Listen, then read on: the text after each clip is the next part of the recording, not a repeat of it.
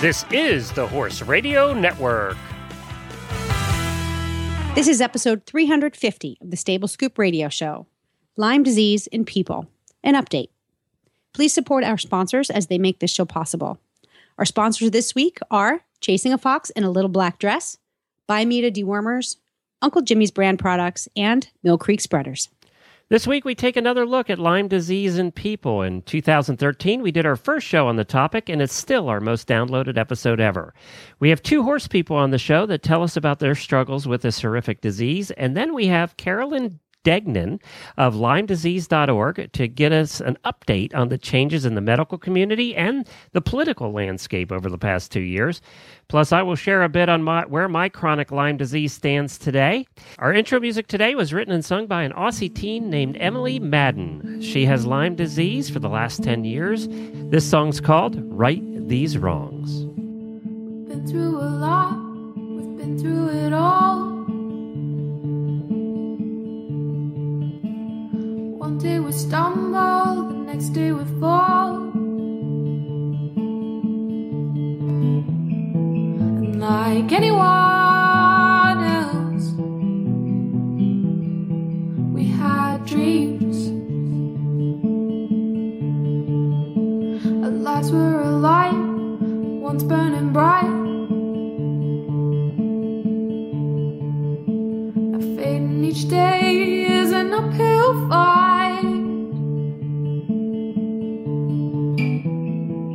Like anyone else, we want life.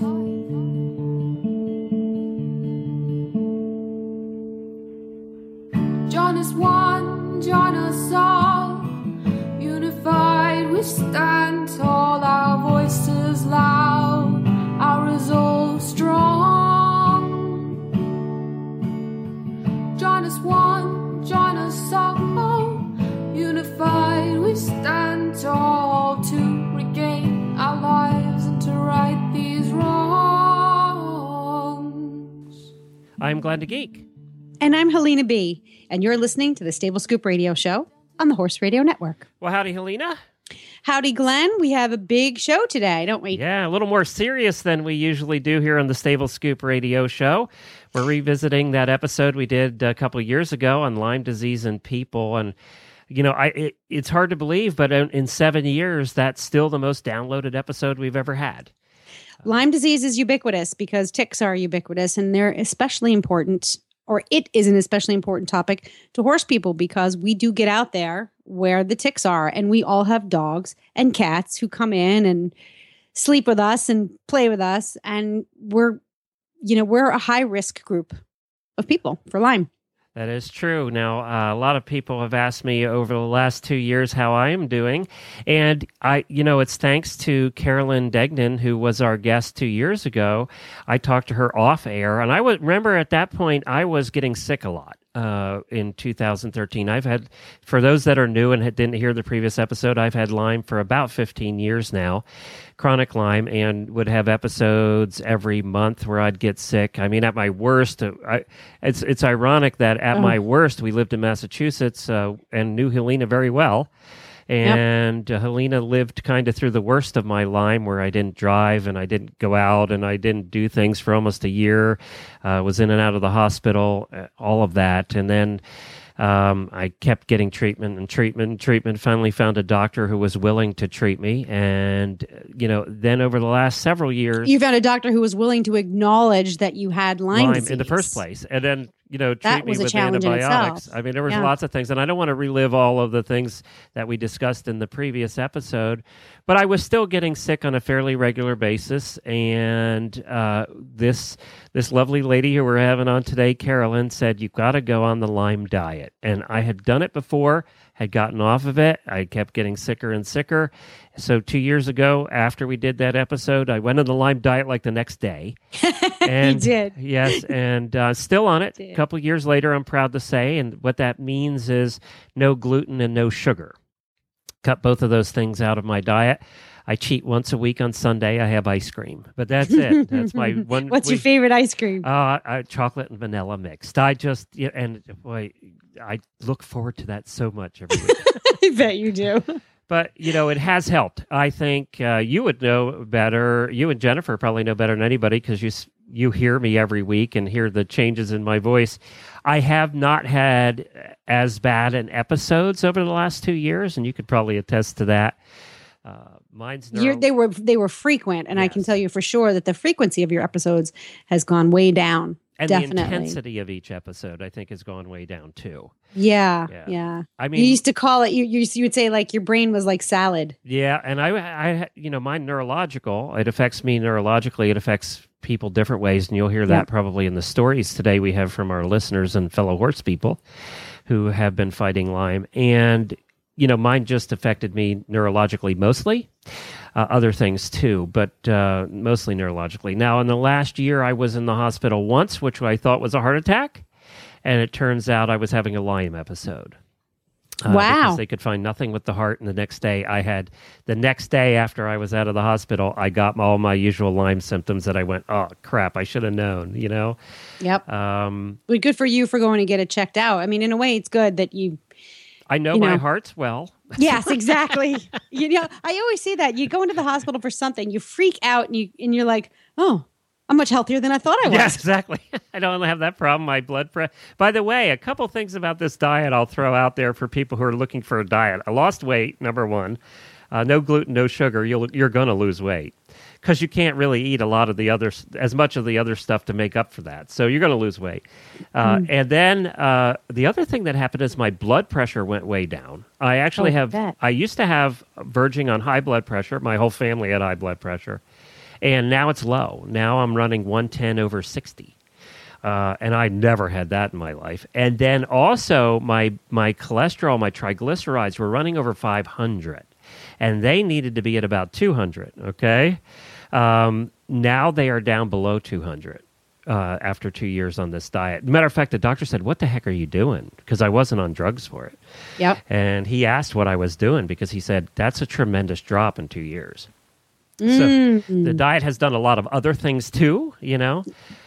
So it's good that way. So yes, I still have episodes. They're not as long, they're not as intense, and they're not as frequent. So that's a great thing and a wonderful thing. Now, one of the things we talked about with Lyme disease is that the medical community 2 years ago all along has refused to treat it. The AMA has come out and said chronic Lyme disease that I have does not exist. You get 3 weeks of antibiotic treatment and Lyme disease is cured, and that's it. And that's still, I believe, that way today. We're going to get an update on that a little later in the show, where we are politically and medically. Mm-hmm. Doctors are still getting in trouble for treating people for chronic Lyme disease. They are still. What do you mean getting in trouble? Losing their licenses. Like if they try and put them on antibiotics for longer than 3 weeks, or the insurance companies get wind of it, there'll be complaints filed with the medical association in that state because, again, they don't recognize it. Good heavens. So that's been a problem all along. We're going to probably hear some of those stories today, too. It's a problem I had but way 10 years ago. And you think it would have been cured by now.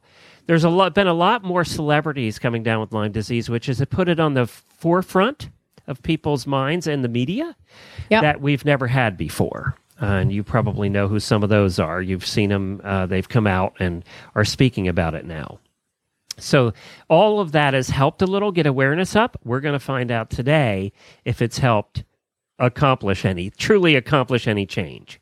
Right. That's what we want to find out. So if you have Lyme, you're going to relate to a lot of things you hear today, and you're going to go, that's right. And you're going to be sitting back talking to your iPhone or your Android as you're listening today. Helena also has dealt with this in her family. Yes. My ex-husband had it. Yeah. And he struggled with it for a long time. It wasn't 3 weeks and done, was it? No, it lingered for quite a few months. He did get treated for it, I say fairly quickly, meaning, once we saw the rash appear, but it knocked him out. I mean, and he was a big guy, and it's like having the flu, it definitely knocked you out. The antibiotics worked. He actually had to do 2 courses of antibiotics. But what we learned was that Lyme can actually, for everybody, it manifests a little bit differently. So it depends on your immune system, the configuration of all kinds of things, your blood, your existing diet, all kinds of stuff. It's not like, breaking a bone where everybody experiences the same symptoms when when you're exposed to something like that. Lyme has a way of, it's kind of like perfume, you can put it on one person and it smells one way, and you put it on another person, it smells another way, simply because of the way it mixes with that person's body chemistry. Well, that's a really good analogy, actually. Yeah. So what we learned was that Lyme can be very different from person to person.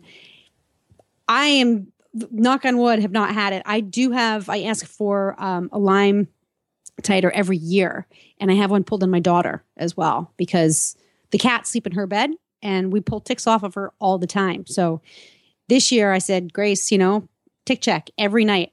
And in fact, I put up a sign in the bathroom that said tick check, because good idea. The faster you get to it, the faster the less likely you are going to have what they call post-treatment Lyme disease syndrome. Well, and you're absolutely right, because I probably wasn't diagnosed for years. We think it was 2 years later.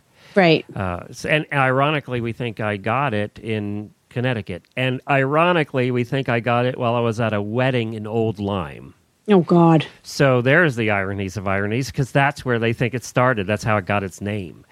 Yeah. Well, they did a survey, and I'm sure we're going to talk about this a little later with our guest from the LymeDisease.org organization. They just did a survey. It just came out. I know I participated in it too. It was a survey that was done, and I believe there were 2,000 or 3,000 or 6,100 total respondents. So this is a pretty good sized survey. Wow. And we'll talk about that later. I wanted to read some of the quotes, too, just to give people an idea of the scope of this. You said it correctly when you said it can manifest in different ways. People have stroke-like symptoms. I've had them all over the years. But stroke-like symptoms, numbness, paralysis, like really, really, really bad joint pain, all different. And one of the ones that's pretty universal amongst everybody that has chronic Lyme is chronic fatigue. You get tired very quickly. That is true amongst almost everybody. And here's some of the quotes. This was a male, 19 years old. Misdiagnosis and delayed treatment stole my adolescence from me. Delayed treatment of Lyme and co-infections have done damage that I still haven't overcome. Here's a male, 59. After 12 doctors and countless MRIs, CAT scans, and other tests, and I did all that, by the way, it was finally determined that I have Lyme. This is a nightmare of unimaginable proportions. I hope that this questionnaire can help. Misdiagnosis is one of the biggest problems with doctors and Lyme disease because it looks like other things. MS is the biggest one. Well, it's funny because one of my very good friends, as well as Buck, my boyfriend, he has MS, and and MS is an autoimmune disorder, and their disorders manifest differently in each of them. One has cognitive problems, such as you have, and in Buck, he's got they're more physiological. He has problems with his leg and his foot. So when we were talking about this post-treatment Lyme disease syndrome, which are these secondary infections, they're very, very similar. According to the CDC, they're very similar to autoimmune disorders. So it's really interesting. It's totally an immune thing. There's a ton of people with Lyme that have been misdiagnosed with MS, started the treatment for MS until they figured out that wasn't it. Yeah. Yeah. I mean, that'll knock you off your tushy, your tushy. So there's just so much misdiagnosis in there, and this survey reveals that. I wanted to read two more quotes to you, and then we'll get to our first guest. This is from a guy who's 58 who was a bicycle racer. He says, I was at the top of my game at my occupation of 36 years, bicycle racing. I rode and raced and typically came out in the top 5 of endurance athletes in the mountain bike. He rides 12 or 24-hour races. It's like endurance mountain biking. God, I can't even imagine that. I don't race, barely ride, sometimes don't get out of bed today because of my Lyme. I no longer work in my industry, and I'm scraping to get by. Nobody understands my problem. I've lost my personality, and I am certainly not the same person I was 2 years ago because of Lyme disease. Oh, That is something that heartbreaking. you'll relate to, because when I was at my worst, Jennifer used to say, you've lost your personality. That's what she used to say. Your personality went away. And then here's one other, female, age 60, out of California. I am in year 7 of this disease and it's been very tough. When bitten, I was training for my 3rd triathlon. In year 3 of this disease, I could not even walk half a block to the post office. It steals your life. So these are people that went from being, unbelievable athletes that you and I would never dream about doing, right? Well, that's kind of what's interesting is, people who tend to stay indoors, and forgive me, I'm going to offend some people, whatever, what else is new? But mall people, TV people, they're not as exposed to this stuff the way outdoor people are. So we tend to lose a lot more. We're out there, we're exposed to the disease because we're doing these amazing things that we love. We're very connected to our physicality and our, what I call our moving center. You take that away, or Lyme disease takes that away, and the drop off, it is like stepping off of the edge of a cliff. It feels that much more intense because we're losing so much a part of who we are. It's heartbreaking to me, but I would love to talk about, I'm really interested to talk about what's new in preventing this and stopping it from stealing our lives. Well, we're going to get to our first guest coming up next. We have Lindsay Cassidy, and she is Reese Koffler-Stanfield's sister, who is the host of the Dressage Radio Show. And her sister came down with Lyme, and we're going to talk to her about her struggle. Also a Grand Prix dressage rider. Lindsay and Reese grew up in a family where they were into dressage. Her mother, took them on all the dressage shows, and that's how they started. Lindsay then went on to have a family and stopped riding as much. Reese kept going and is, host of our dressage radio show and a Grand Prix rider. But Lindsay's still involved with horses, and we're going to talk to her about her struggle coming up right after this word from Biomedia Dewormers. Talk about keeping our horses safe. Well, worms is something that we have to worry about. You don't want a sick horse. We're talking about illness today. You don't want a sick horse. Then you're going to want to make sure you have your deworming on schedule. We all know the importance of deworming our horses, and Dr. Ellefson of Biomedia Equine is helping us make sure we are doing it right. Listen for his 4-part series the first week of every month on this very show.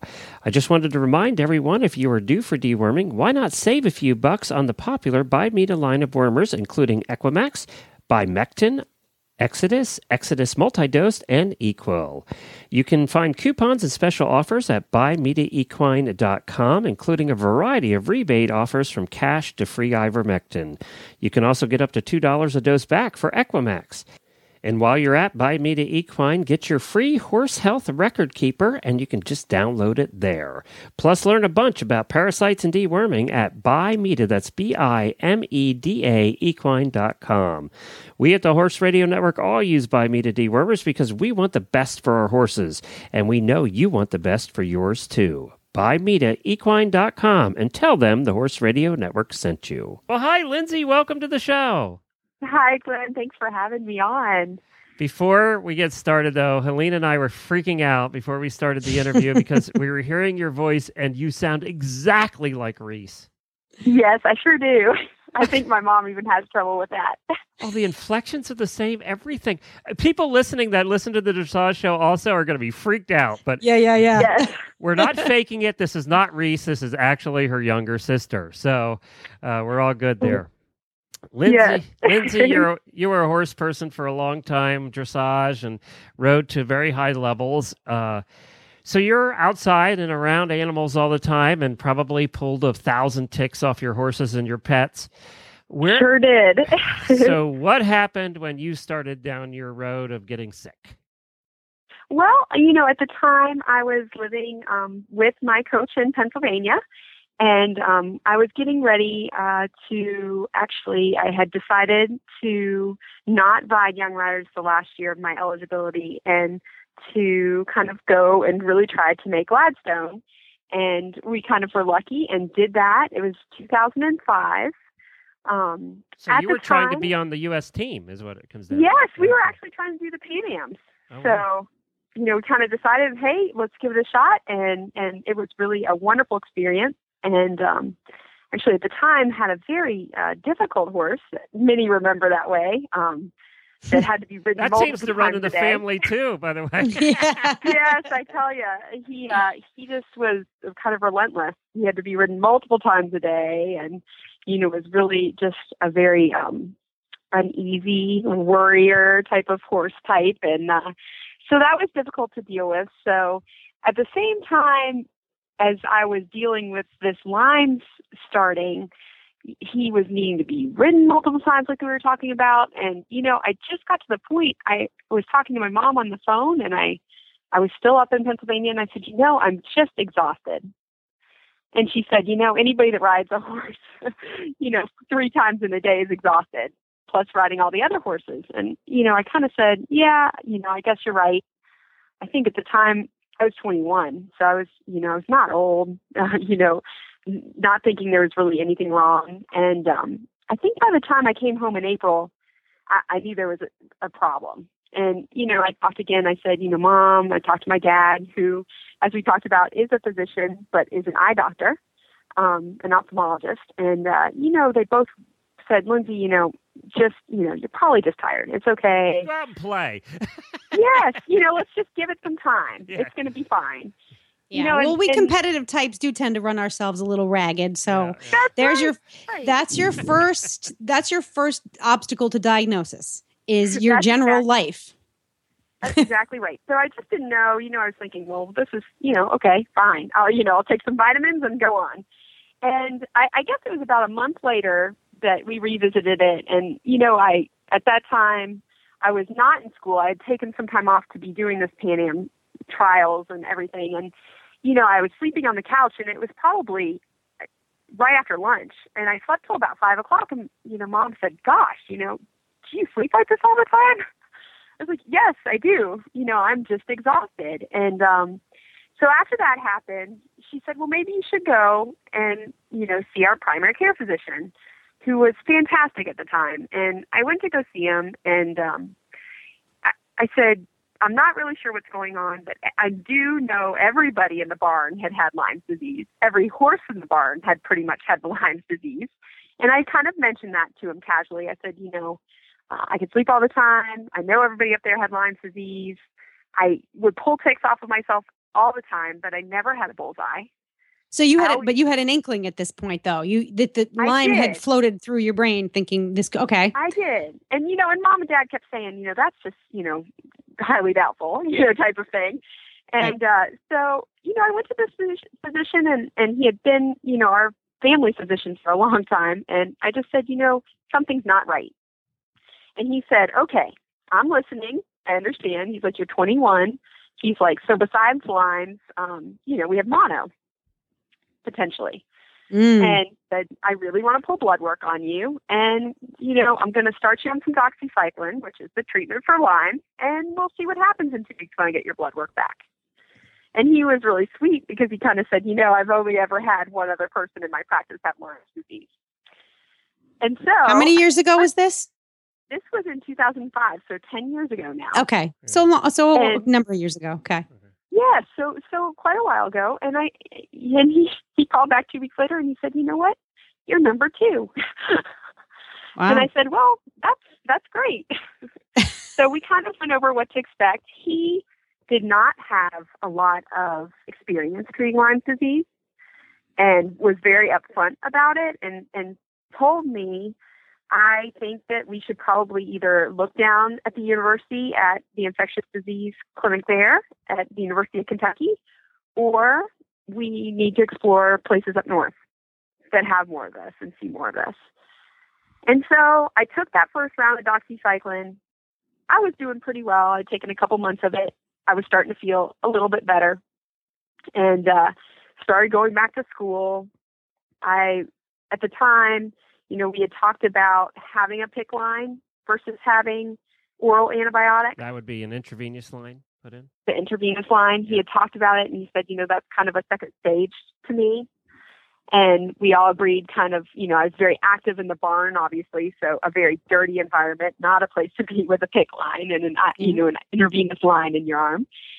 And so besides, we it's held hard. off. It's hard to carry that little wheelie thing around with the. Yeah, it's just hard. You got it. That's Yeah, exactly right. Doesn't go through the sand too well, or not a good look at school walking around. No, you get made fun of a lot. Oh, she could rock it. I know, right? Totally cool. Sorry, with the sleeve. So so I went back to school. I did really well for about half a year until it came to finals. And then all the symptoms came back. Very sleepy. At that time, too, I started to have the joint pain. And, so then we started to say, okay, well, maybe this is a little bit more serious now. So that is actually the time that I ended up going to the University of Kentucky. And the treating doctor there agreed. She said, and at this time I had qualified for Gladstone and it was time to go. Oh, God. No. So she said, listen, this is a once in a lifetime experience. I want you to go. I want you to have fun. And when you come back, that's it. Just don't fall asleep on your horse while you're there. That's what I know, right? That's exactly what she said. Although the horse would be okay with that. Yeah. That's right. He didn't want to go to Pan Am's anyway. Yeah. Trot around. So it was hilarious. I love it. But so, we got up there. I had a ball. Thank goodness I had that experience. And it truly was a once-in-a-lifetime experience and so fun to be, at Gladstone and do that and be a part of that. And, but when I got home, I took a month off and, had the intravenous line. And I was kind of told also by the doctor and by my mother, who made me swear not to go in the barn, to stay out of the barn and not be in dirty environments and, really kind of sit still and let it work. So that was about a 6-week treatment. So that kind of was the first time I realized, okay, we're really dealing with something more than just, a regular kind of infectious disease like mono.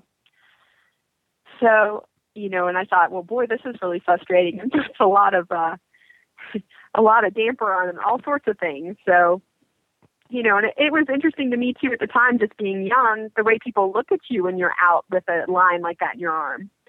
And, so that was new to me as well. Being younger, I was like, well, wait, I'm not infectious, really. Yeah, try and get a date with that thing in your arm. Young and healthy. Yeah. Right. Yeah. Well, we laugh about it, actually, because that's the year I met my husband. Well, and so I did have the PICC line. I know, and he was like, well, this is interesting. Well, you knew you had a good guy then, though, right? I mean... I know. I tell you, he stuck around, bless his heart. Now, did you get better, or just trying to move things along here a little bit, did you get better or sicker after that? I did get better after that. I really did. After the 6 weeks of therapy, I did very, very well. And, I went about 8 months really having no symptoms. The joint pain had gone away. The tiredness had gone away, the fatigue.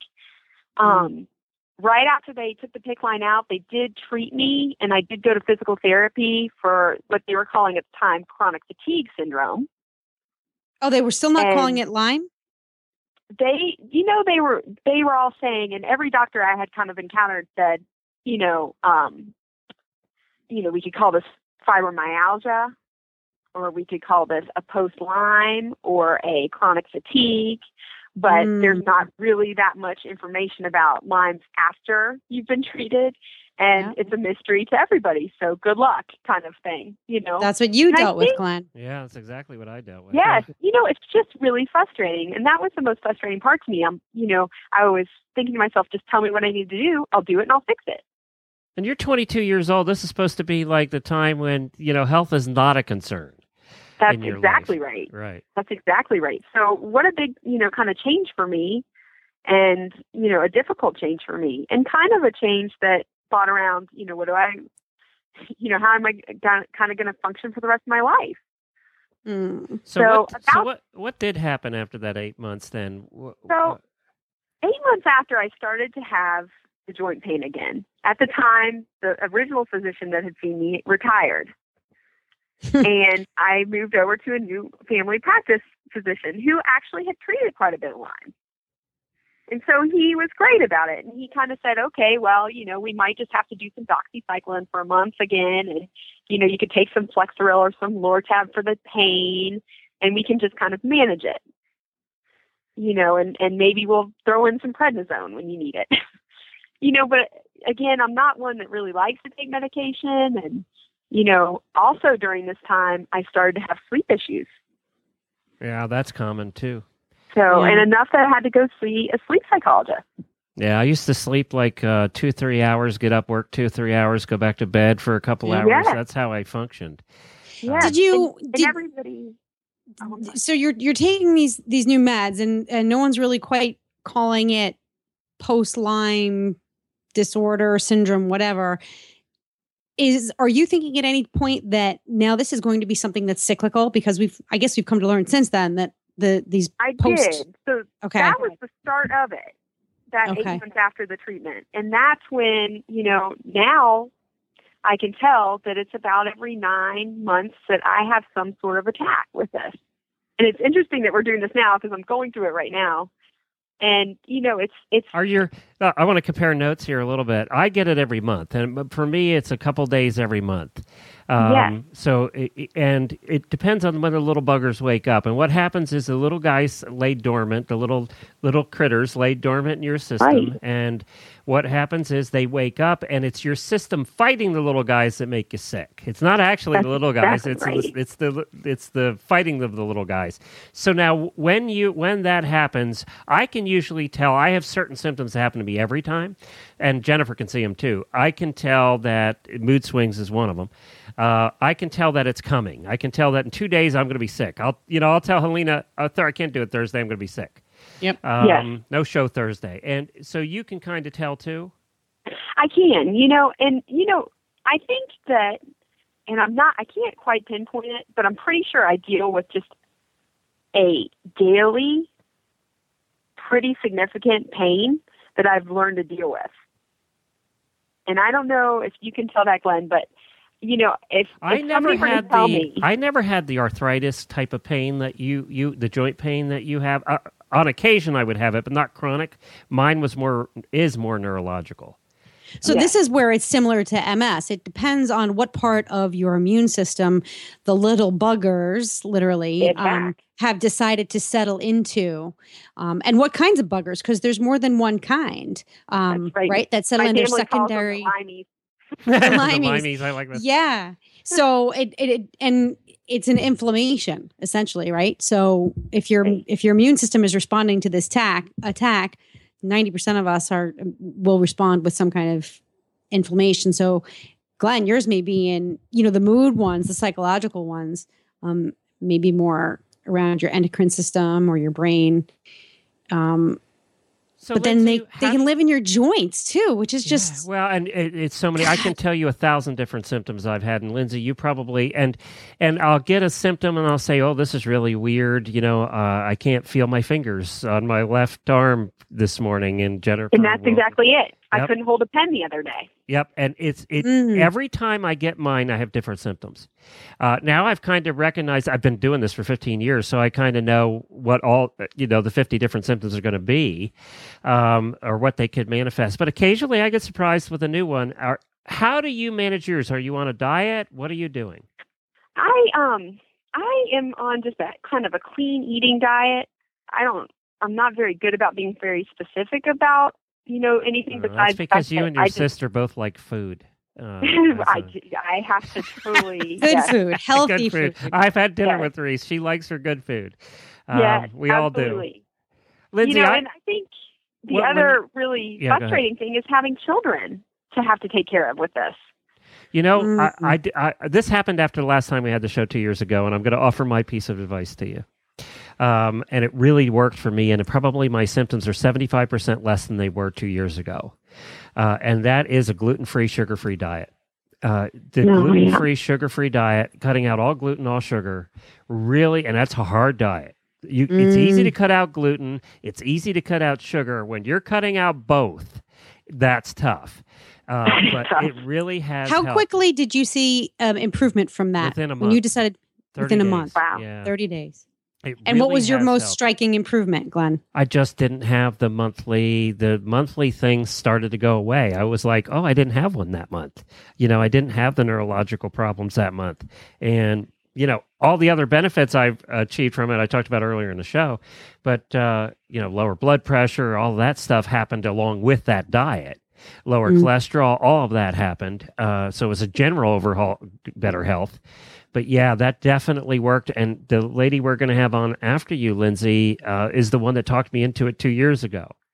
Oh, yeah. That's a great idea. It is gluten-free, sugar-free. I'll send you some links on it. I really, truly, everybody that has done this diet that has Lyme has seen most of them a significant improvement.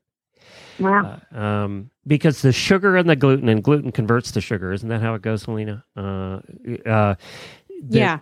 And by the way, that includes alcohol, Lindsay. In your bloodstream. Oh, Oh, I know. Lindsay's dying over there. Oh, you just There shot goes me in the the wine. heart. I can give up bread, but don't take my wine away. Because alcohol is so full of sugar. That's the problem with alcohol. And I used to like strawberry daiquiris, which are like 100,000 grams of sugar, right? Woo. Yes. So, but if I have an alcoholic drink today, I will not sleep all night. Yeah. I just won't sleep I all have night. noticed that. Yeah. See, you're at the point now where I think you need to go on the diet and see what it does for you. I really think it'll help you. Oh, I am definitely up for that. I'll talk to you off the air, and I'll send you some details and stuff on what I did. It's a process. You're not going to like it. I promise you're not They going to do like have it. gluten-free beer, though. There you go. Yeah, I'll but look is it that up. sugar-free? Is it sugar-free is the question, and you have to look that up. I know there's hard ciders there's gluten-free vodka. Oh, girl, you'll be fine. Gluten-free There we tequila. go. There we go. You're not helping me. All of my Here, favorite Alina. tequilas are there. Hornitos. Bloody Mary Oh, for yeah. everyone. You're not helping me here, Oh, yeah. Alina. What? hilarious. I She can love go gluten-free. The girl needs to live. She's got kids. I see vodka needs and tequila alcohol. in her future. Every once in a while, you just need a drink. Lindsay, I'll get a hold of you off the air about that. That sounds But great. thank you for stopping by and sharing your story. We're just trying, we have heard from so many people after the last show that they found out they have Lyme after listening to it because it made them think, and we're hoping that happens again after this one. So, Lindsay, thank you so much, and we really appreciate it. And thank you for lending us your sister too on a regular basis. She does a great. Oh, We love having Sure. her host that show. She does a great job. well, I have a good time listening to that one too. So, Thank you, Lindsay. Fantastic. Appreciate all it. right, thank you all.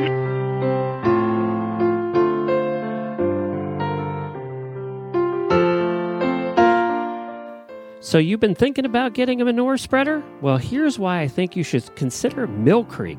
They've been in business for almost 30 years with continuously improved designs to meet the needs of horse owners like you.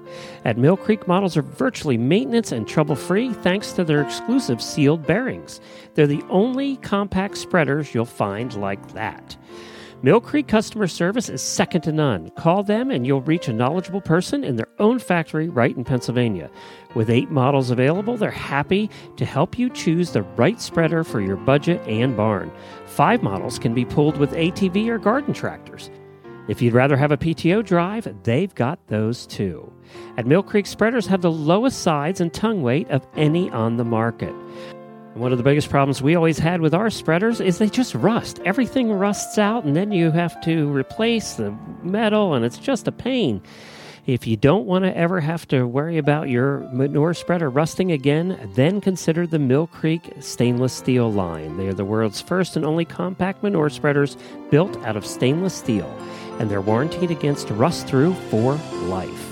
Julie Goodnight, clinician and star of Horsemaster with Julie Goodnight on RFD TV, has owned and used a Mill Creek spreader every day for over 9 years. She knows they represent great value and quality and is proud to endorse them. So for the best compact manure spreading equipment you can buy, check out Mill Creek's lineup. Years of trouble-free operation will get you out of the barn faster and give you more time for your horses. Give them a call today at 800-311-1323 or visit their website at millcreekspreaders.com. The perfect holiday gift.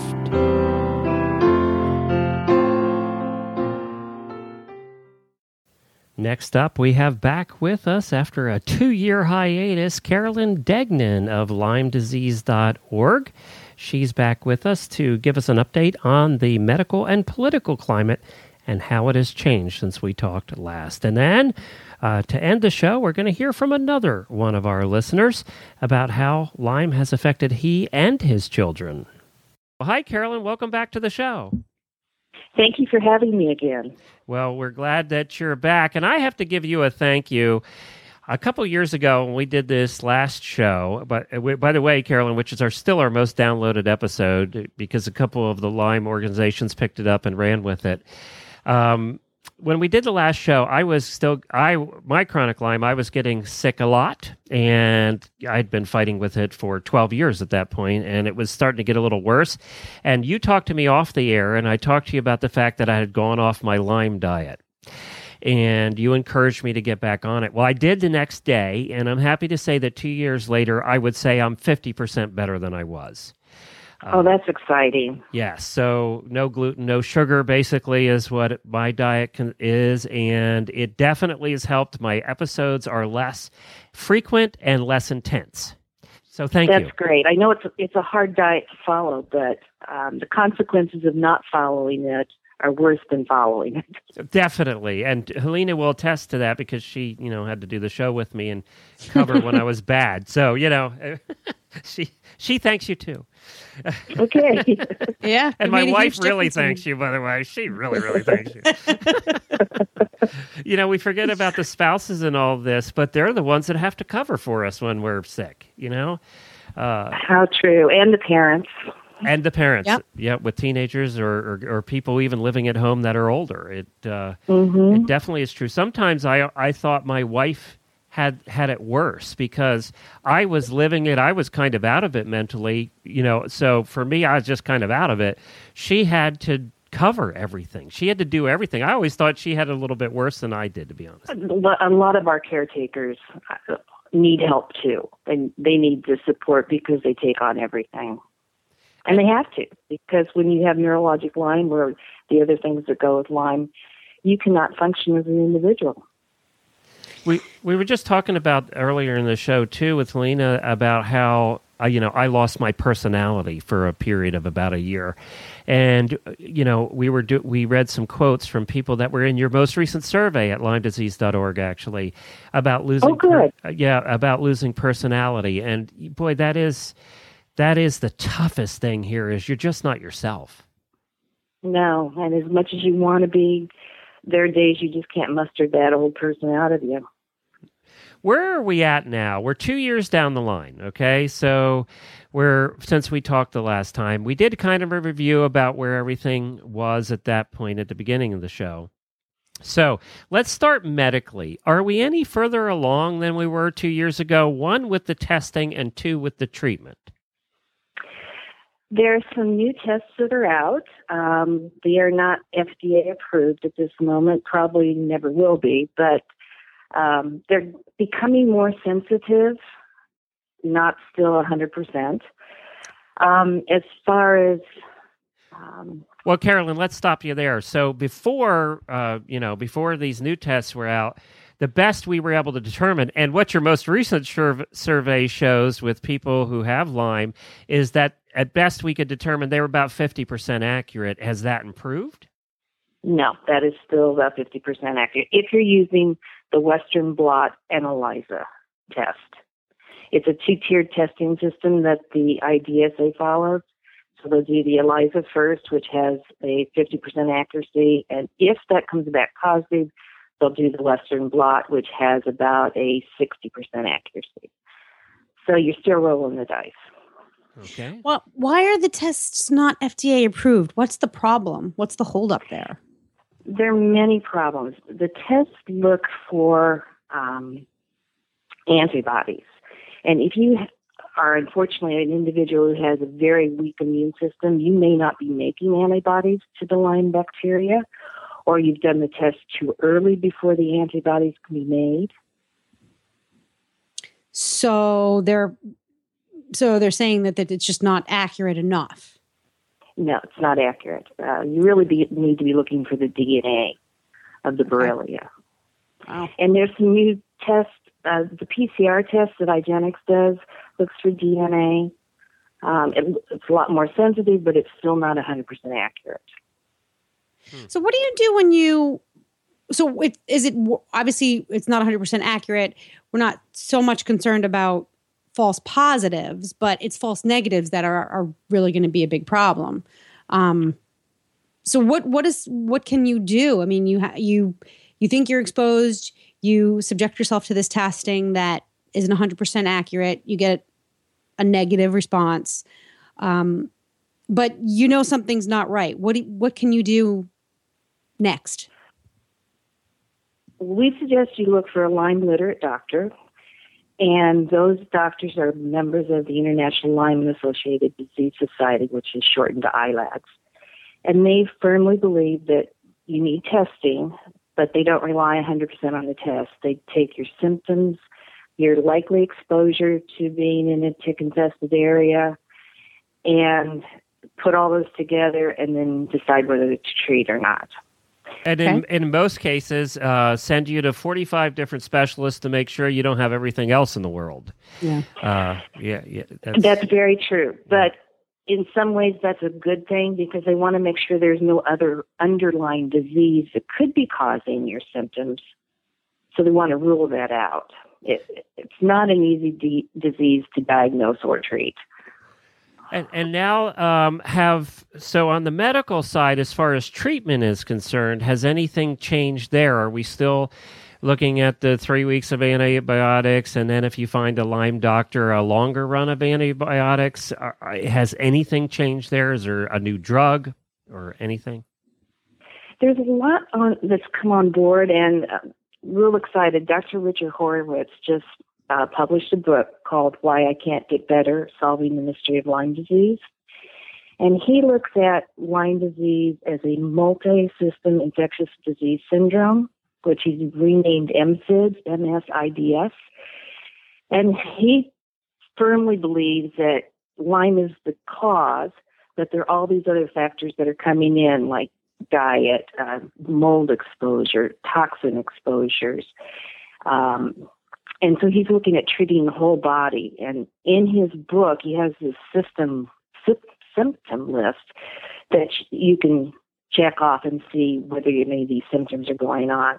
They're now looking at Lyme, not just as Lyme, but as this whole process that you have to, if you have mold exposure, you have to take care of the mold exposure before you can take care of treating or getting rid of the Lyme. Carolyn, it's funny you say that. Yep. It's funny you say that because Helene and I are both thinking this. When I was at my worst, when I was at my sickest, in and out of the hospital and just could not function, no driving, nothing, right?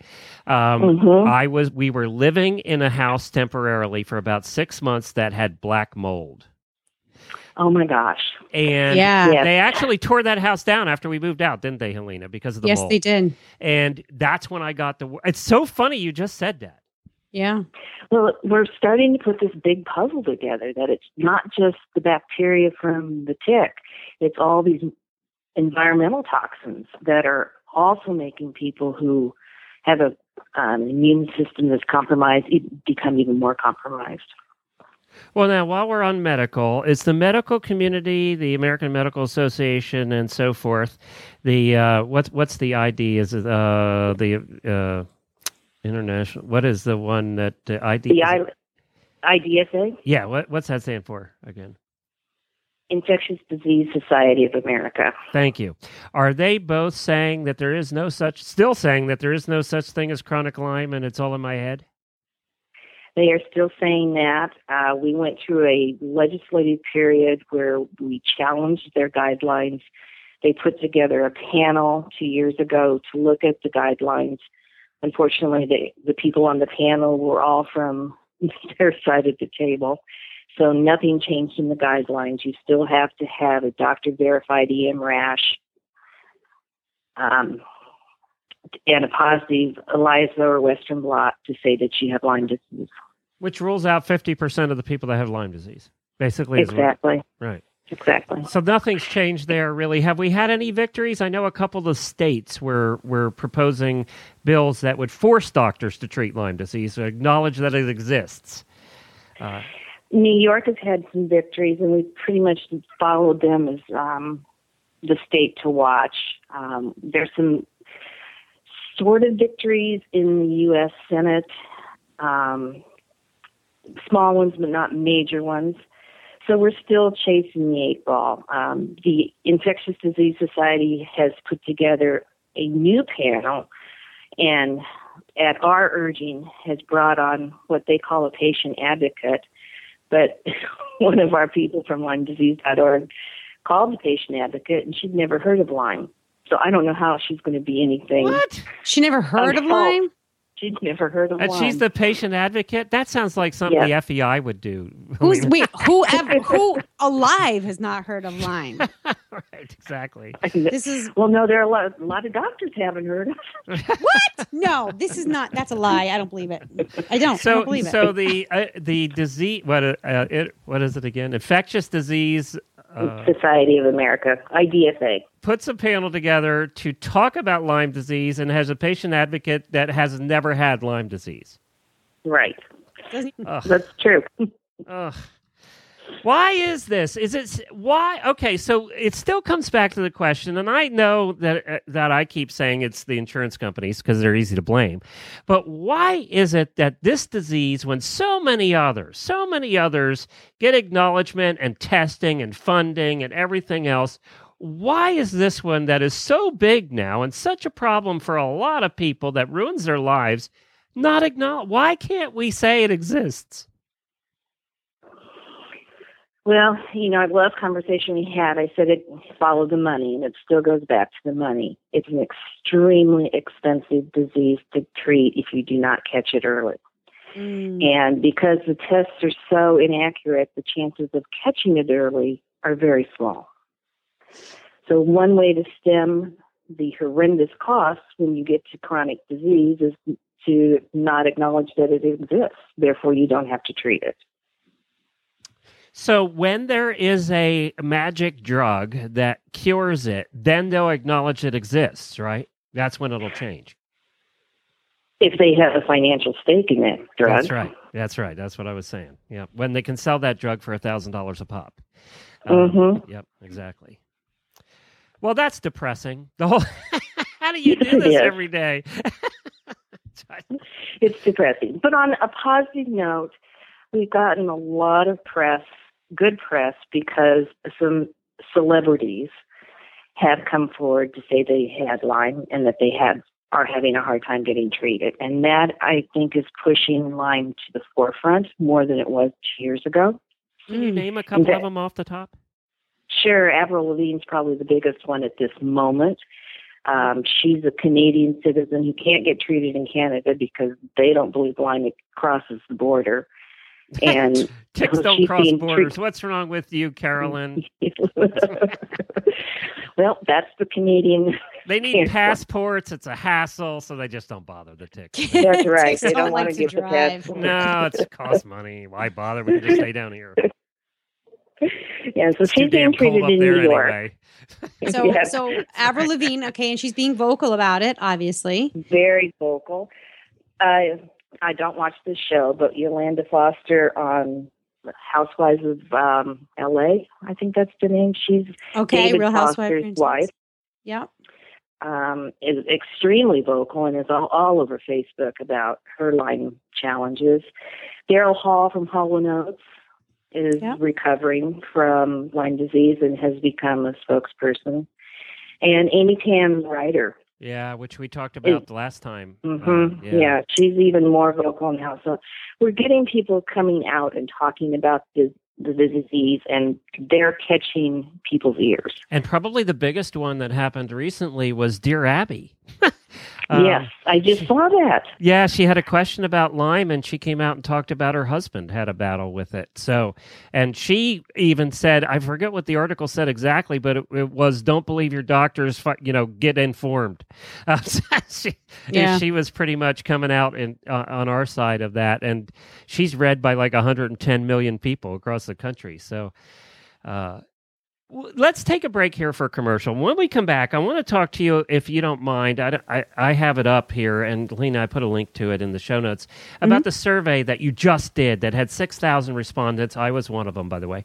Oh, good. Can we talk a little bit about that and what you found in the survey? Can we chat about that a little bit? All right, we'll be right back. Hello, folks. Uncle Jimmy here, and welcome to the world of Uncle Jimmy brand products, where funny names mean serious products. Featuring Uncle Jimmy's Squeezy Buns, the squeezably soft hand treat that your horse will love. The award-winning Uncle Jimmy's Hangin' Balls. Uncle Jimmy's Sugar-Free Ball. The incredible Licky Thing, also in sugar-free. The amazing Uncle Jimmy's Pecker-Wrecker. And the Big Licky. The infamous Uncle Jimmy Hangin' Ball was first designed by me for my own horses to help reduce the bad habits which come from stall boredom. It now can be found around the world. This nutritious, flavored-filled boredom buster will help keep your horses occupied and happy around the clock. Properly hung, it will last for weeks, provided you don't let your horse pin it, and Uncle Jimmy knows who you are.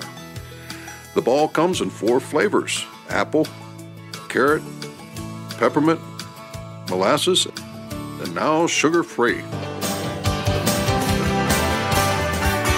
Once again, welcome to the world of Uncle Jimmy's brand products, where funny names mean serious products, and satisfaction is 100% guaranteed. Well, let's talk about the survey that you guys did. Was this done by LymeDisease.org? It was. Okay. We put it out to every Lyme group that we know and asked them to put it out to the support groups across the country. And I believe we had over 6,000 responses. Which is really good. And it said 97% were diagnosed with Lyme by a physician. 81% had supporting laboratory tests. I was one of the ones that didn't have supporting laboratory tests. And then it said half had been ill for 10 years or more. So 50% were chronic Lyme, and I fell into that category. You know, there was a lot of things in here that I thought were interesting. One of them was that the mixed diagnosis and the delayed diagnosis, that 61% had a delayed diagnosis of more than 2 years. Well, as we know, and we discussed earlier in the show, and Helena so eloquently put, you know, the longer the diagnosis goes, the sicker you're more likely to be. This is a disease where if it's caught early, caught right away, that the antibiotics do help and do, you know, help a lot of people. Not everybody, but they do help a lot of people, and then they go on with their lives. If you're like me and didn't get it caught for 2 years or more, then the struggles are a little worse. And that's what this showed. That's very true. And that follows the clinical history we see in our clinic, that if we catch it early, those individuals go on to lead very productive lives, have very small financial impacts. But for those who it's not caught early, or they're misdiagnosed and they're treated for another disease for years, and then they get a Lyme diagnosis, the financial impact to them and the impact on their families is huge. Helena, you and I were talking about MS earlier. Helena's boyfriend has MS, and of course, that's one of the things that people are misdiagnosed with that have Lyme disease. Some of the others, the top 5 of the misdiagnoses with this group were mood disorder, which that is certainly something that happens when you have Lyme. Chronic fatigue, we talked about that earlier as one of the things that almost everybody with Lyme gets. That's one of the common ones. Fibromyalgia and rheumatoid arthritis. Arthritis is something that is pretty common amongst a lot of Lyme patients. So those top 5, and then multiple sclerosis are the misdiagnosis. The ironic thing is chronic fatigue and rheumatoid arthritis and mood disorders, they're not really misdiagnoses. They're all part of the diagnosis for Lyme disease. Yes, they are. They're not separate diseases at all. They're all part of what Dr. Horowitz is now calling MSIDS, multi-system infectious disease syndrome. Right. Because you have so many things wrong with you. At one time, right. That you can't... Which makes it even harder to isolate. You've got, and you could have other things going on. So, man, this monster just keeps getting bigger and bigger. Well, it does. And the difficulty that we have is that we have a medical system that allows you 15 minutes with your doctor. And in those 15 minutes, he's supposed to figure out all the things that are wrong with you. And so he takes probably the one that's the most pressing at the time and gives you a diagnosis. Right. What do the people look for? Now, everybody listening to this show are horse people. We all pull ticks off of our dogs and our horses every day. We're around ticks all the time. We are probably, of all the groups out there, the most susceptible to Lyme disease. Our horses get Lyme disease, right? Our dogs do too. So we're probably the most susceptible group you're going to talk to, Carolyn. What do people look for? In children, you look for mood changes, behavioral changes, crankiness, just this feeling of malaise that they just can't get better, temper tantrums, chronic headaches. Well, that's hard to tell in your children when you got to distinguish it from the normal temper tantrums, Yes. It's like, is this a different temper tantrum or is this just a normal temper tantrum? Right. Also, we look at school issues, failure to be able to read, failure to be able to do math equations. They're just, it's such a smorgasbord that I could give you a list of 100 different symptoms, and one person would have 20 of them, another person would have 20 different ones. And another misconception, everybody's heard it, is that there's a rash. If you get the deer tick, which are the tiny little ticks, and we all know what they are because we all pull them off our horses and our dogs and ourselves. So you pull the deer tick off and you don't get a rash, people think you can't get Lyme. And that's not true. Is it still about 40% of the people, like me, I never got the rash, about 40% of the people don't get the rash? About 25% of the people get the rash, and the rest of them don't, or they don't see it. It may be up in their hair. It may be on a part of their body they're not looking at, or they didn't get the rash. But if you do get the rash, you do have Lyme disease. Okay. So one of the things that I've noticed is that so we obviously we have cats. They come in the house. They sleep on our beds, and you know what? No matter what happens, you can, like, if you go out in the woods, you can tuck your pants into your socks, you can put hats on, you can spray yourself. But there's some things that you cannot prevent. So, my daughter ends up with 1 or 2 cats in her bed. That's why we do tick checks regularly. But what I've found is that we tend to not find them on her body. When we find ticks, we find them in her hair. And she has like really silky, fine blonde hair, which obviously makes them easy to spot when we check. But are there places on people where the ticks will tend to go versus other places? Like, do they like to go for the head? Where do you start to look when you do tick checks? They like the groin. They like the armpits, the waistband, and particularly up on the neck and the hairline. Okay. So your daughter's normal. She gets them in the right places. Yeah, I mean, we can't. That's really for us. No matter what I try, I put all kinds of flea and tick products on my horses, my cats, my dogs. You bundle up as much as you can. But when you're on a pony and you're riding through the woods, horses, they take you right under that low hanging branch, don't they? Especially when you're wearing that brand new fancy helmet. Yeah, right. But what happens is, so they and your horses when they graze, the ticks end up on their muzzles, and we go and we kiss our horses' muzzles. So it's almost impossible for us to prevent the tick. It really is. There isn't a great product out there to put on yourself or the ticks. I mean, the horses or your dogs, except for the dogs can use Frontline and get their shot once a year, and that seems to keep the ticks from attaching. There is not a vaccine for horses. I've heard other horse people say they use Avon Skin So Soft on their horses.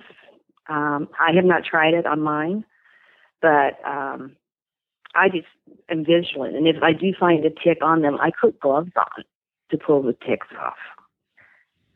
All right. Well, very good, Carolyn. Where can people find out more information? For Dr. Horwitz's book, it's www.cangetbetter.com. And for just general information, you can go to LymeDisease.org. which is our website, and just Google Lyme disease. It's all over right now. Okay, very good. Well, thank you so much, Carolyn, for being here. We really appreciate it. Practice manager for Pacific Frontier Medical and also working with LymeDisease.org. Well, we'll talk to you in another 2 years, Carolyn. Let's hope things are better. All right, great. I hope so, too. Thank you. Well, Helena, one of the reasons that we did this episode a couple of years ago was to just for awareness, to make people aware, also to tell my story a little bit about why some weeks I'm a little brighter than other weeks and a little funnier or a little happier or whatever.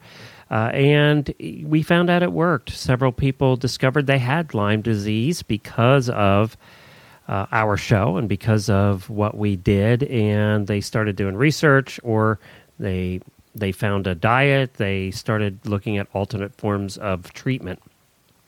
And we're glad we could do all of that, and that's why we wanted to revisit it again, is if you're somebody who's suffering with something that sounds like the symptoms might match, then maybe you'll do a little more research, and if we could help one person with this extended version of Stable Scoop, then we have done our job. So to continue this extended version, we are going to go next to somebody who did discover that he had Lyme disease after listening to our show a couple of years ago. His name is Brendan, and his last name is Donahue. He and his family, both his kids, have had Lyme disease and are still being treated for chronic Lyme. So we're going to talk to him about what effects it has had on their lives.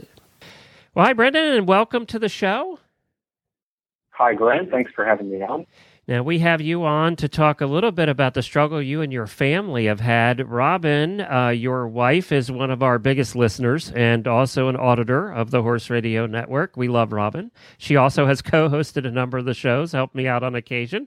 So thank you for letting me borrow her on occasion. I appreciate it. No problem. So, I guess I should mention that it's actually thanks to you and your podcast that I got steered in the direction of actually getting the Lyme test. So, was that right? Was it from the last one we did? That last episode? Oh, wow! I didn't know that. I didn't know that part. So it's kind of come full circle. Well, let's talk about that. That was 2 years ago that we did that show. What happened to your family? Sure. So I'm going to go back potentially a little bit farther, if that's all right. Yep. To 2011, in there, I started having, strange symptoms around like fear pangs. I'm not sure how to describe it, but basically I, feel like my just fear, like, oh my gosh, I forgot something, for no real good reason other than the girl screaming in the back seat or things like that. I had these heart palpitations, so I'd be trying to go to sleep, and I'd feel my heart beating in random parts of my body, or throbbing in my neck and making noise against the pillow, stuff like that. Then in October of that year, I started getting kind of numbness in my hands and starting to have trouble concentrating. I went to go see a doctor about it, and they diagnosed me with hypothyroidism. So I started on some hormone replacement at that point. Then in 2012, lots of other things started happening too. This is all a very gradual progression. So my face started tingling and burning, and that sensation would move around between my cheeks, my chin, and my lips. And I'd be kind of disoriented, have the occasional stabbing pain behind my eyes, occasional vision loss for just a moment.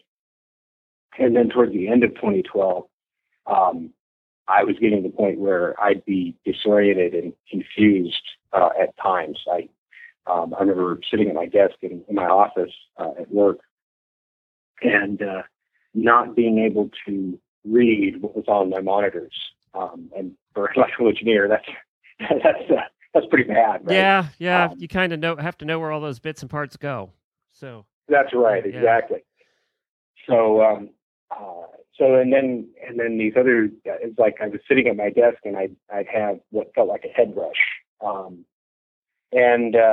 So I went to go see, after some ER visits, of course, I went to go see a neurologist, and he did all sorts of things around checking out my head and my heart, EEGs, EKGs, Holter monitors, carotid artery Dopplers, blood pressure monitoring, things like that. All that stuff came back clear. I passed the treadmill stress test. No concerns there. So, while this was all going on, Robin's trying to, kind of think of, doctors that we could go see potentially. And she found a nutrition-based doctor that, the symptoms that she had kind of listed were, similar to some of the ones that I've been complaining about. And I went to see her and was instructed to go gluten-free and actually paleo kind of at the same time. And what was kind of interesting is that, at that point I finally learned that, gluten sort of induces an autoimmune reaction on some people anyway, that ends up targeting the thyroid gland as well. So, as I mentioned, I discovered years earlier that I was having thyroid issues. Potentially, if I had been gluten-free earlier, maybe I wouldn't be in that spot. But anyway, so in some regards, things started getting better, but in other regards, other things got worse. Like later on in 2013, I started having severe chest pain occasionally in the middle of the night. I went and had my gallbladder checked out, and it was a little bit sludgy, but nothing significant there. So it was finally at that point that Robin heard your Lyme episode podcast, and we asked around, and tried to get our current doctors to help provide a Lyme test. We couldn't actually get any of our doctors to do that. So we found an integrated medicine place in the Austin area, and they were able to supply a CD57 and IGeneX Lyme tests. Mine kind of came back, when it came to IGeneX, mine kind of came back questionable, but for both borreliosis and Bartonella. So then, kind of after that we finally said, well, gee, I better go see a Lyme doctor. I don't see this getting better without, some serious intervention. So the nearest doctor to me was in the Dallas area, so it's a 4-hour drive away. And he clinically diagnosed me with borreliosis, Lyme, and Bartonella. So at that point, at the end of 2013, I started on broad-spectrum antibiotics. It's kind of funny because, I don't know if Robin would say this, but I sort of think of myself as a skeptic. I feel like a lot of people tell me stuff, and I have a tendency to not believe them. So even when the tests were coming back, kind of questionable and stuff like that, I'm thinking, I don't know if this is going to go anywhere. Well, what was funny is I had done some reading, and I had learned about Herxheimer reaction, and I thought, well, this would be the final test, getting started on antibiotics. And one of the things that my Lyme doctor said before he started me on antibiotics was he said, do the bottoms of your feet hurt? And I said, no. Why? He said, oh, interesting. And I said, okay, well, whatever. And then sure enough, not a day or two after starting on rifampin, the bottoms of my feet were just killing me. I got up out of bed and it hurt to stand up.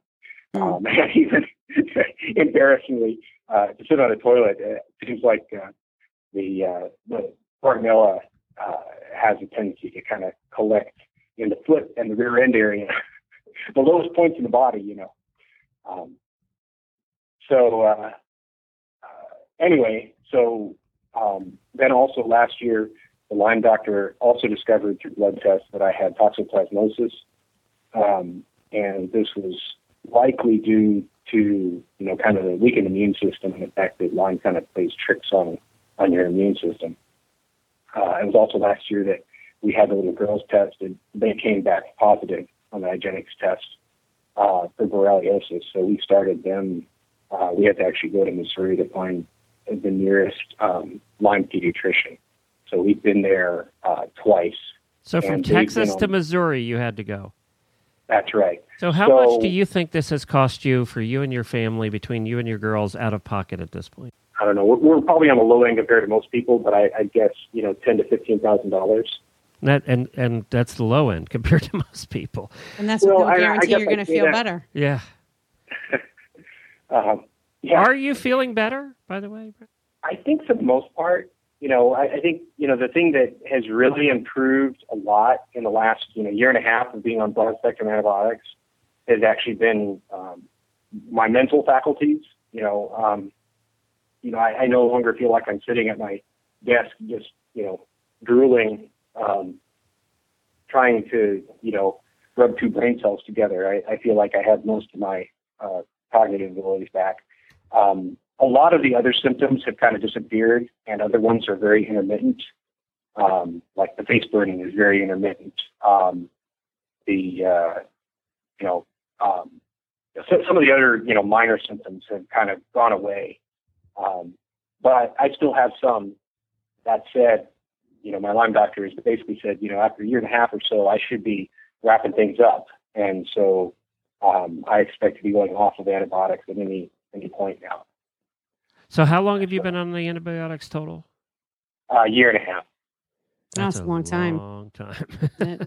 Do you feel like I know it's a year on antibiotics and you're still fighting this battle, but once you actually got your mind around the fact that you had this and that there was a potential course of treatment, did you feel yourself change? Did you feel yourself going from desperation to hope? And where do you stand now with that? Yeah, so I'm still hopeful. There are still days when I'm like, man, are we sure it's Lyme? Why do I still have this symptom? So, that said, I'm still, cautiously optimistic and hopeful, as opposed to feeling like I'm scrambling and, just interrogating every doctor I see, trying to get information.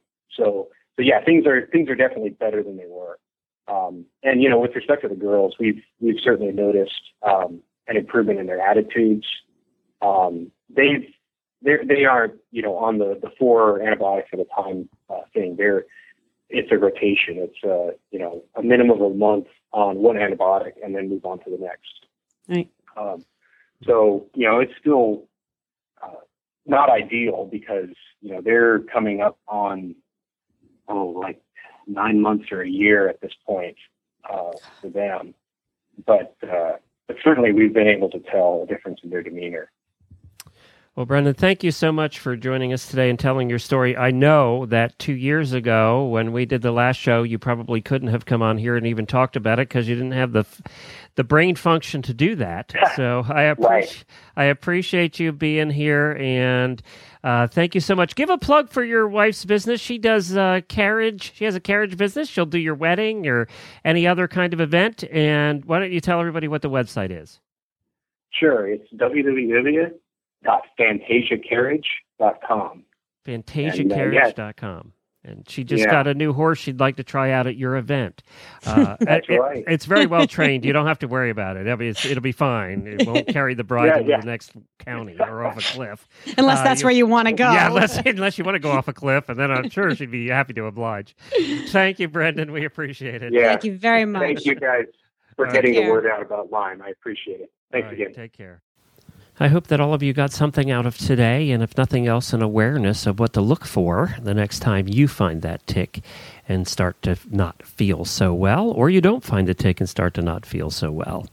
I want to end the show with two things today. The first thing I want to do is share a poem, at least part of a poem, about half of a poem, that was written by Mary Hastings in 2003. I have to cut down the length because of time here. And I want to dedicate this poem to my lovely wife, Jennifer, who has taken care of me all through these years, and to my family and friends who have also been there, including Helena, who've also been there for me in those times when I needed it and when I could not function and provide the kind of support for the family that they needed, that they were there for me, and I so wished I could be there for them. And then we're going to end the show with a song that was sung by Ishan Arena for his mom, who has Lyme disease, and it's called I Won't Give Up. While from the outside I may seem normal, it's the part that you can't see, the constant pain and struggles within that are ever so apparent to me. Although I may wear a smile, oftentimes it's covering the tears, yet not tears because of sadness, as it often may appear. Don't be too quick to judge, though, because there is so much more than is known. What may seem to look like one thing just might turn to prove so wrong. I may sometimes seem unfriendly or too centered around self, because sometimes standing takes all I've got, and there is just no energy left. Sometimes my words may sound awkward. My communication may not always convey. My true inner thoughts and feelings aren't always expressed by what I say. You may think that I'm not really listening. Sometimes my face or speech may not show, but I do hear every word you say. I really want you to know. The information doesn't always process as quickly and as clearly, and sometimes it may take me longer to interpret what I hear. I possibly miss many opportunities to offer needed love or support, because sometimes it just takes too long for my thoughts and words to sort. So if my actions seem inappropriate in the things I say or do, I hope that you can understand that it's not because of you. There are times I get discouraged when faced to accept my inability. It's hard to admit my limitations, and it leaves me feeling so guilty. Yet every moment is a reminder, as I look all around, the effort it takes just to get through the day, just picking my feet up off the ground. I'm not looking to find pity. I'm just attempting to explain that the person that you may often see and the real me aren't exactly the same. You may not see the peace and joy when you look upon my face, because I know that each day I live, it's because of God's amazing grace. It's hard to always be cheerful when the pain is so very real, and not everyone can comprehend the extent of how I feel.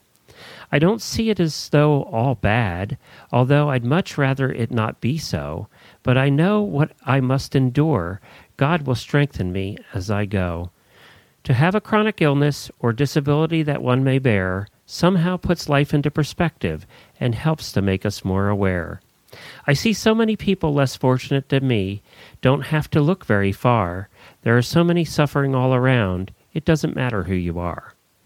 It just is hard not to get depressed when I see the burden of my family must bear, the fact that I cannot always meet their needs. No one could be more aware. There are times I feel like giving up when I look too far ahead, but I know if my loved ones were given the choice, they would just choose to have me here instead. So when you see the way I look, when my insecurities are in view, base who I am on what's inside, not by the things I can do.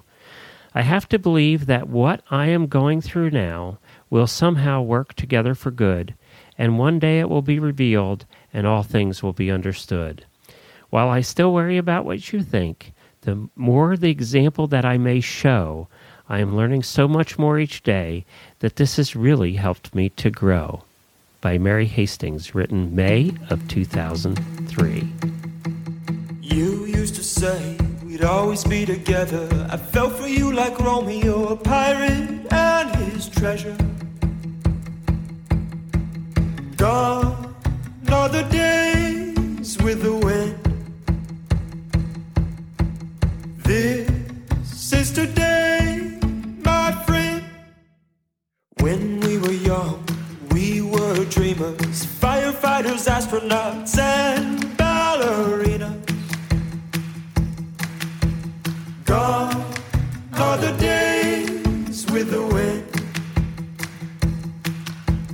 This is today, my friend. I won't give up, I won't give up, I won't give up, I won't give up on you. I won't give up, I won't give up, I won't give up, I won't give up on you. Now we've learned some, grown a little taller. Black and white, can't you see it's time to live in color? Gone are the days with the wind. This is today, my friend. I won't give up, I won't give up, I won't give up, I won't give up on you. I won't give up, I won't give up, no, I won't give up, I won't give up on you.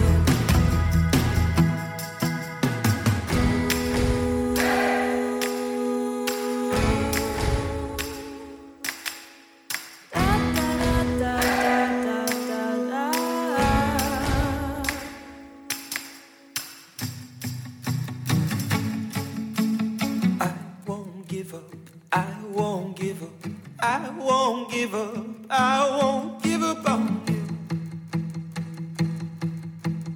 I won't give up, I won't